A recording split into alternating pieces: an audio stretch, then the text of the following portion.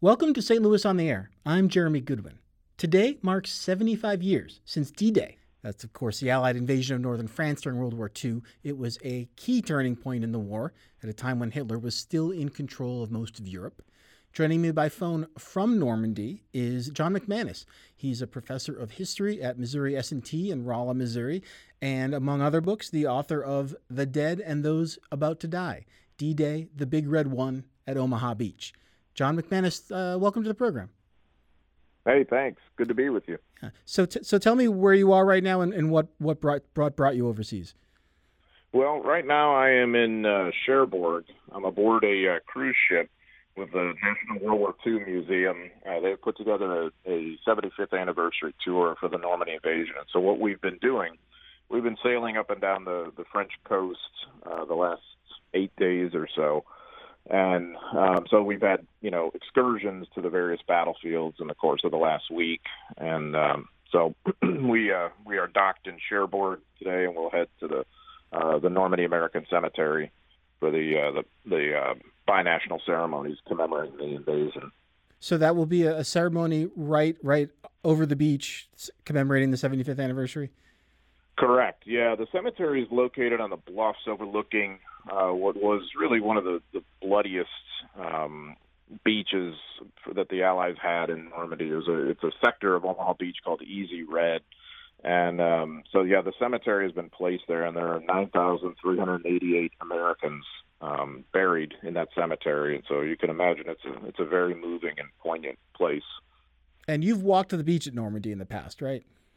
Oh, most definitely, quite a bit, yeah. Because I've done 3 books that have a Normandy theme. I did a series called The Americans at D-Day and The Americans at Normandy, and then, as you had mentioned, my most recent one was a book about the 1st Infantry Division at Omaha Beach. So, in the course of researching those books, I've spent a lot of time here, actually, and sort of going through the battlefields and getting a sense of what the terrain is like, and also a sense, I suppose, about how the battle has reverberated here all these decades later, and boy, it really does.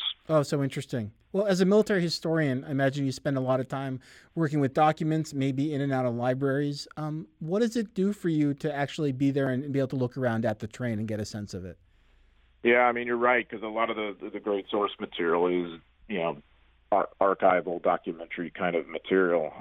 To be here sort of immersed in this culture, and to get a look at the terrain, to get to walk in the footsteps of the soldiers, to see how the local towns or beaches have been affected, and what's left over from the war, such as German bunkers and barbed wire, and things like that. Really does give you a nice flavor for this. I think it kind of rounds out the historical material, and also the many discussions and interviews I've done with veterans over the years. It's nice to be able to have that base point where I've been to these places too. So there are things like German bunkers and barbed wire that have been left in place? Oh yeah, most definitely. I mean, you'll see that all over Normandy, and so for instance, at Omaha Beach, some of the strongest of the German defenses were bunkers overlooking key exits from the beach, and by and large, most of those bunkers are still there. So they're really not all that different than they would have looked on D-Day, though the beach itself is different because there's a parking lot down where some of the landings took place that wasn't there on D-Day. There's the foliage is heavier and whatever, but still, you're seeing the landscape permanently altered. You'll see, like at Omaha Beach, for instance, which is a kind of a vacation area for many French today. You'll see a nice vacation cottage, and then right next to it is an old bunker, an old pillbox, something like that. So it's sort of like the modern with the old mixed together. Is it a tourist location for World War II buffs? It's a tourist location for many French, many Parisians in particular like to vacation on the Normandy coast, or just go for the weekends in the summertime. It's a really nice place to be, and it's a wonderful lifestyle here and culture. But also, I think, for Americans to come here is always a pretty nice experience, and you can really immerse yourself in the history. And of course, I mean, untold thousands upon thousands of American veterans have come back here to retrace their footsteps Sure. and and get a sense of where they were and maybe even face some of the demons of the past too, because this was a ferocious battle fought here. Yeah. Well, you wrote about that battle. You have several times. One of those times you dissected the storming of the beach. There was the book "The Dead and Those About to Die" about D-Day, and the military unit known as the Big Red One. What's the Big Red One? Yeah, that refers to the 1st Infantry Division, which has been in existence for just over 100 years. So it fought in World War I and established that nickname for itself, the Big Red One, and they have a red one on their patch. And by World War II, they're a kind of a go-to unit to win battles for you when you really need that. And they had invaded North Africa, Sicily, and then they get the key assignment at Omaha Beach. And, of course, after that, fought all the way through to Germany and suffered, you can imagine, a lot of casualties. So they had this kind of unique persona and pride. They were, a heavy, experienced combat unit who could sometimes be a handful while off the line, disciplinary-wise. So they were not people to be messed with. But they were the exact kind of people you wanted for this tremendous challenge of taking this beach and also then subsequently fighting in Normandy, where really, D-Day happens June 6th, but the Battle of Normandy lasts another 2 months, and the fighting is just a meat grinder kind of ferocity. And so the Big Red One is sort of one of the key American units that helps the Allies win. Yeah, I imagine you get this a lot, John, but I'm going to ask you about Saving Private Ryan. Yeah. And a lot of us have seen that film and the riveting opening scene that depicts very vividly the attack that morning. Is that how it went? To some extent it is. Of course, it's a film, so some things are not quite, exactly accurate. For instance, the soldiers are very close together, and they would have tried to spread out. But you have to do that cinematically. You've got to have the people in the scene. They've got the log obstacles that you see are pointing in the wrong direction. On D-Day, they were in the opposite direction.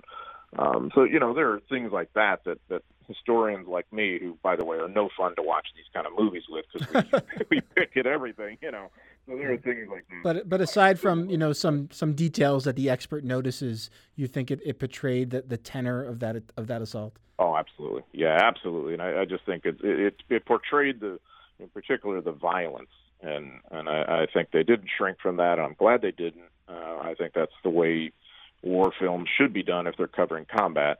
And of course, you could also, we can look at incidents from that film, and we can find corroborating circumstances that actually did happen that inspired what they showed in the film. And so, yeah, I think it's a really good representation, and I actually use it in my classes. I have for going on 20 years now. So I'm glad that film got made. The impression I get from Saving Private Ryan and some other films about World War II is that the assault on Normandy was really a matter of throwing numbers at the Germans, that the Allies were prepared to go in and take heavy casualties in service of eventually overwhelming the enemy. Was it more complicated than that? It is more complicated, but I think there's a major element of truth in that. Of course, the Allies do have that advantage of numbers at the scene of the invasion. What you don't see in that film and in the other sources is that, of course, the Germans nonetheless control much of the continent. So if they know the time and place of the invasion, they can throw a lot of people at that problem. So the fact that the Allies are going to have more numbers may not actually be true if you're looking at the bigger picture. And of course, if they're just landing on a few beaches, their combat strength and numbers may be funneled and maybe fatally if the Germans can counterattack well enough. So really, in some respects, beyond the valor of the average ground combat soldier, which I think really is what wins any war, and particularly this one, nonetheless, the Allies have control of the air and the sea. They have very strong air and sea power, and that's kind of the key to them getting back on the continent. And it's something the Germans can't quite match. But at the same time, that doesn't prevent it just being a bloodbath on the ground in Normandy and afterwards. Yeah, and you mentioned getting a beachhead on the continent. What was the strategic importance of this battle at the moment that it happened? Yeah, this is going to create what the planners had called a second front. The Soviets and the Eastern Front have been doing the vast majority of the fighting and dying for the Allies. Now, the Allies had a massive aerial campaign to try and bring Germany to its knees and cripple its air force. They had fought in the Mediterranean, most notably in Italy. The invasion of Normandy really is going to be the beginning of the end for Hitler. I think of it always as a pivot point. Once the Germans lose in Normandy, and sort of the success of the Normandy invasion is an indicator that that's possibly going to happen. Once they lose in Normandy, they're probably going to lose the war. But to get ashore requires just a prodigious planning effort, and of course, as I mentioned, the air and the sea power, winning control of the air and sea, and it's a technological problem in the sense of how are you going to communicate? How are you going to resupply? Where are you going to move people? For every soldier you land on the continent, you got to supply them. All these kind of factors come into play. John so McManus, really quite a complicated thing. Yeah, John, we have to take a quick break right now. So we're going to do that, but we will be back shortly to continue the conversation. This is This is St. Louis on the Air on St. Louis Public Radio, 90.7 KWMU.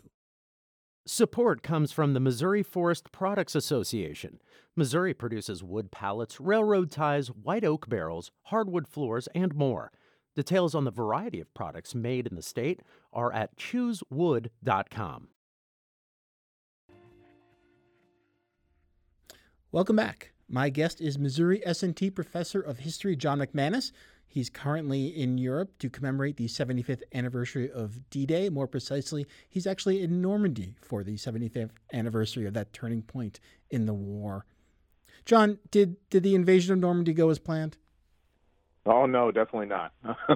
So many things went wrong. I mean, of course, overall it succeeds, so yes, great, but at the same time, there were so many things that went wrong. I'll just give you one example looking at Omaha Beach. The pre-invasion bombardment by both the Air Force and the Navy is next to useless, and mainly because the bombers are being asked to bomb on a very tight window, about a 1,000-yard window, and they just don't have that kind of accuracy. They're bombing through heavy cloud cover, and of course they don't want to bomb their own fleet and their own people, so they wait several extra moments, and most of their bombs fall inland and don't do any damage. The naval bombardment lasts 45 minutes, and the reason for that is so that you'll have the element of surprise against the Germans, which of course is crucial. It just wasn't enough time to do any damage. Then something that really opened my eyes, John, in your book was the idea that when those crafts landed just offshore, they were expecting to find a beach that had already been prepared, right? Yeah, well, and that's what they've been told. Now, many of the veterans who had fought in previous battles and knew that things went wrong, they had been skeptical, and they just kind of chuckled ruefully to themselves if they thought of it all. And said, "Yeah, well, we'll do what we always have to do, which is fight this battle on the ground and win it that way." And and of course, the whole plan was predicated on putting all sorts of people and tanks and specialists together at the same time to present the Germans with overwhelming targets. And in fact, what happens is it gets confused and people get behind. They land late. They land in the wrong spot, and so they land piecemeal, and the Germans can focus on one group at a time and exact tremendous damage among them. So, the plan really unraveled pretty quickly there. And the airborne is another example. The paratroopers are just scattered all over the place and then have to kind of improvise. So, the Normandy invasion is anything but a fine-tuned operation. As great as the planning was, it's an improvisation kind of thing. And in fairness, it's of course the largest amphibious assault in human history. Is that the case? It probably is. Now, the invasion of Okinawa was a pretty massive effort too, and it's later in the war. And of course, another invasion of the Philippines before that was pretty huge as well. So you'll sometimes hear quibbles here and there about the size of it, but there's no doubt that you could make an argument Normandy is the most important invasion ever. And you're landing 156,000 soldiers. That's a huge operation, of course. And some of the details that you uncover are so vivid. Just the idea that the wind was strong that morning, and folks weren't necessarily planned for that, and that people were packed down with more equipment than they necessarily needed. That was making it hard to swim. Oh, most definitely. Yeah, they're weighted down with way too much stuff. They're seasick, they're woozy, they're frightened. And I mean, you could just imagine you're dumped into the water on the sand, and you're disoriented, and you're hauling around 70 to 80 pounds of stuff at least. It's just way too much, and it makes you a better target then. It's a kind of an American tendency to do this, to weigh down our combat soldiers with way too much stuff. And the invasion of Normandy is really a prime example of that. The airborne troopers, in many cases, are hauling so much that they have to be helped aboard the planes before they leave England. So you can imagine jumping into the night with this stuff on you, and how heavy that's going to be when you land. And again, how disorienting, how difficult that would be. And you write that the failure to dislodge the German forces from the beach with that air power ahead of time, you see as symptomatic of some recurring mistakes that the U.S. military had been making at that point in its history?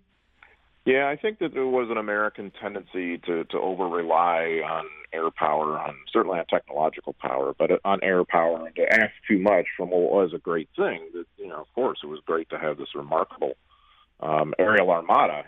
There's about 11,000 plus planes available, and it's great to have that, but it doesn't mean that it's going to be a kind of magical elixir. And I just feel like, you were asking the heavy bombers to do something in Omaha Beach they weren't really capable of. Whereas at the American beach at Utah, they had medium bombers that flew lower and were a little more accurate and did more damage. So that was a bit more successful.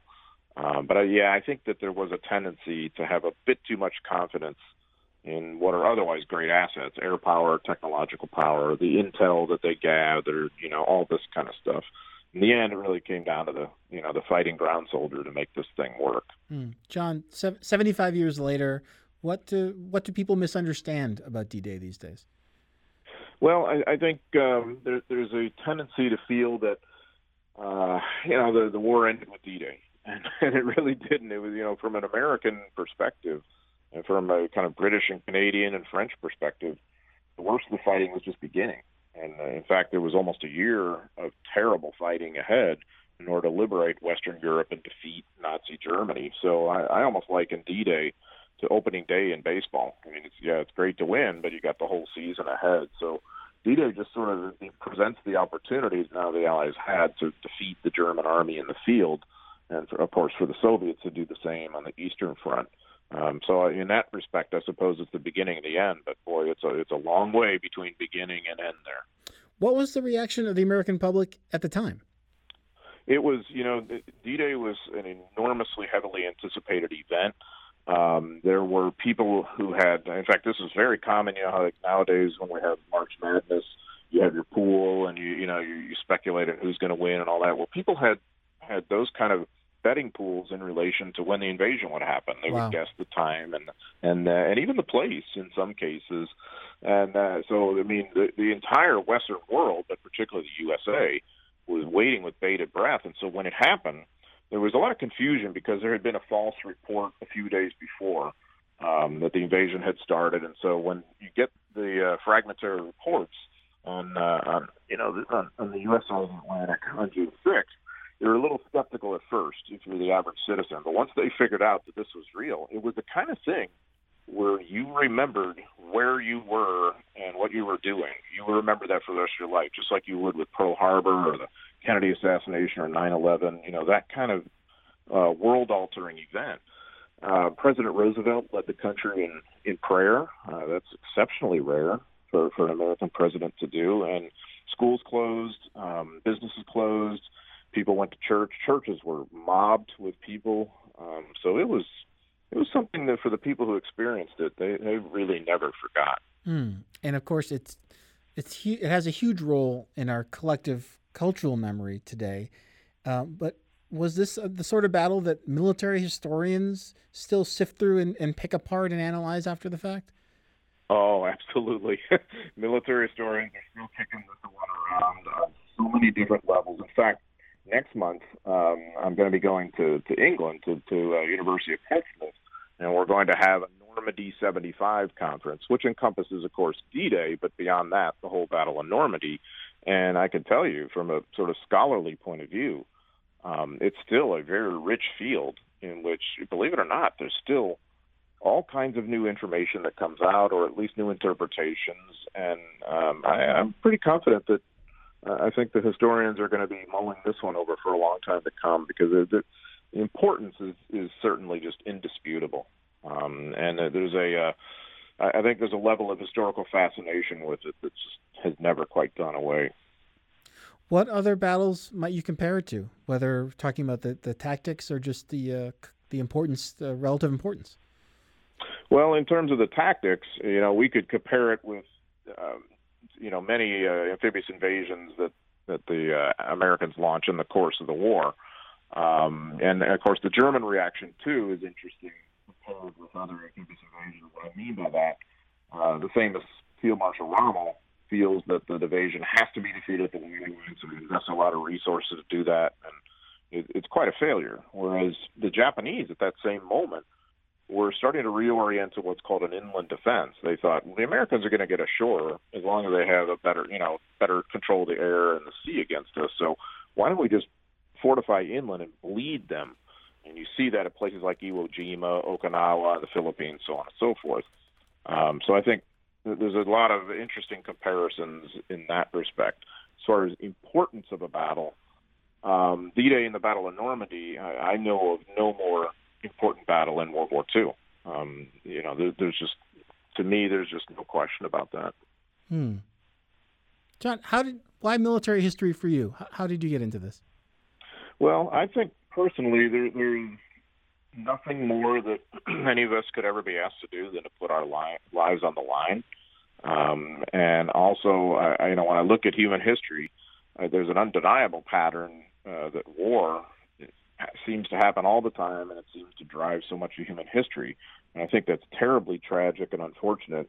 And just as I think it's important for physicians to study disease, I think it's important for historians to study warfare in the hopes of perhaps learning some lessons. And I also think it ought to be remembered and understood of those who actually fight wars, what that really means, why they do it. That's part of what animates my whole career is getting to that idea of combat motivation. Not what motivates you to sign up, but what motivates you to actually fight. It's two very different things.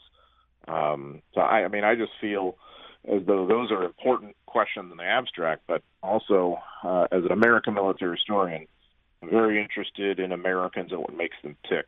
And I think that by studying the military side and Americans in military conflict, I think we find out a lot about ourselves.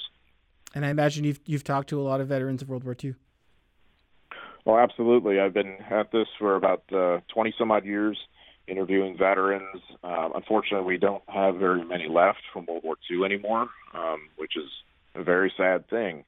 But on the fortunate side, not just me, but many, many other historians have done a heck of a lot of work to discuss these things with veterans and preserve their stories, foster oral histories, memoirs, diaries, letters, things like that, primary sources that'll be with us forever.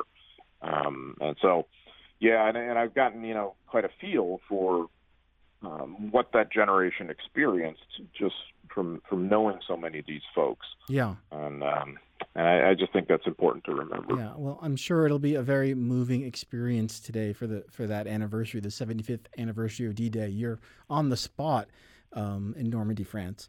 That's our time right now, John, but thank you so much. It's been a great pleasure. Yeah, thank you for having me. I appreciate it. Yeah, my guest here has been Missouri S&T Professor of History John McManus. He is currently overseas to commemorate the 75th anniversary of D-Day. This is St. Louis on the Air on St. Louis Public Radio, 90.7 KWMU.